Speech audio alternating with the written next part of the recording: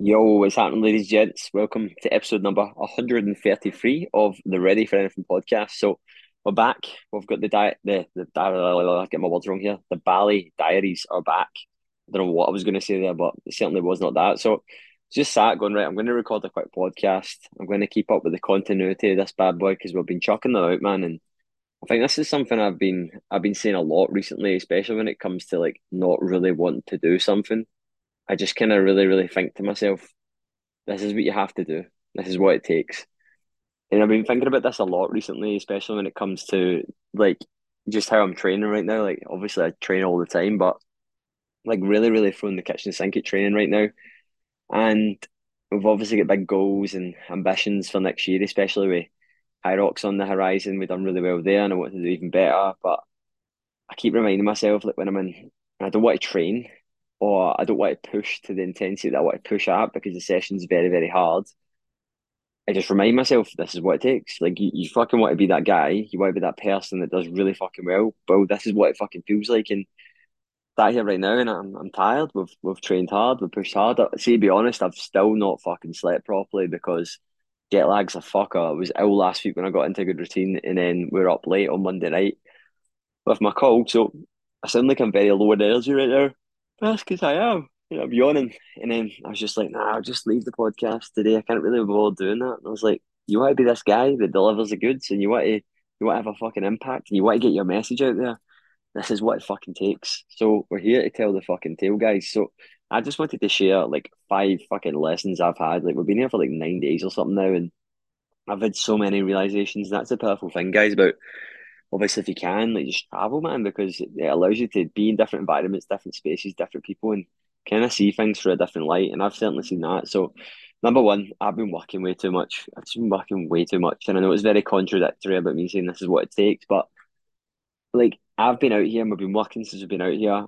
I've been doing the same workload, progressing, helping my clients, leading the team, fucking doing everything I need to do, right? But I've been working less.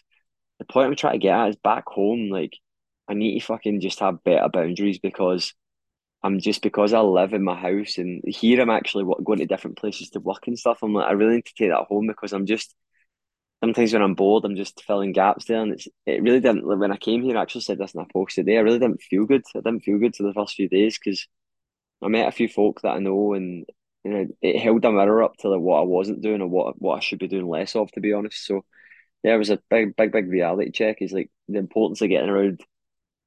Yeah, sure you are. Getting around different people and being in different environments is because it allows you to see things through a different light. Two, I thrive from a fully loaded morning. So, like a lot of people sometimes talk about exercise and it's like, oh, I do this because it gives me energy. Like, we've obviously had a bit of a time difference, bit of jet lag and stuff, and it's been hard, but I really like see when I don't really wake up early and get lots out of my morning, it actually makes me feel very uneasy. And I've not really realized that's not that in an insecurity way, but in a way that like, no, I just really value that. Like it's one of life's guilty simple pleasures, and I really love waking up early and fucking like just winning the first battle of the day. Like it does a lot for me. See the days that I haven't done it, I felt out of sync, man. So yeah, I just realized that it really reinforced that like I am that guy that does that, and it's a big part of who I am and what I do, and it just really reinforced that as well. Number three, I feel incredibly tied, and it's the exact thing I never wanted. So for anyone that's followed me long enough or listened to this, if you haven't and you're maybe tuning in now, I always talk about big life events in my life when I first ever left the military, or when I was in the gym and I stepped online, or the lockdown. Like for a lot of people, I realized that I'm running into one of those points again, and I've got a great business, a great life, and I'm so proud of what I have, but I've also realised I'm back at that point where I know that something needs to change. And for us, we've wanted to live abroad for a yeah, I guess. Shit, this must be so boring for anyone listening. I hope I'm not making anyone yawn.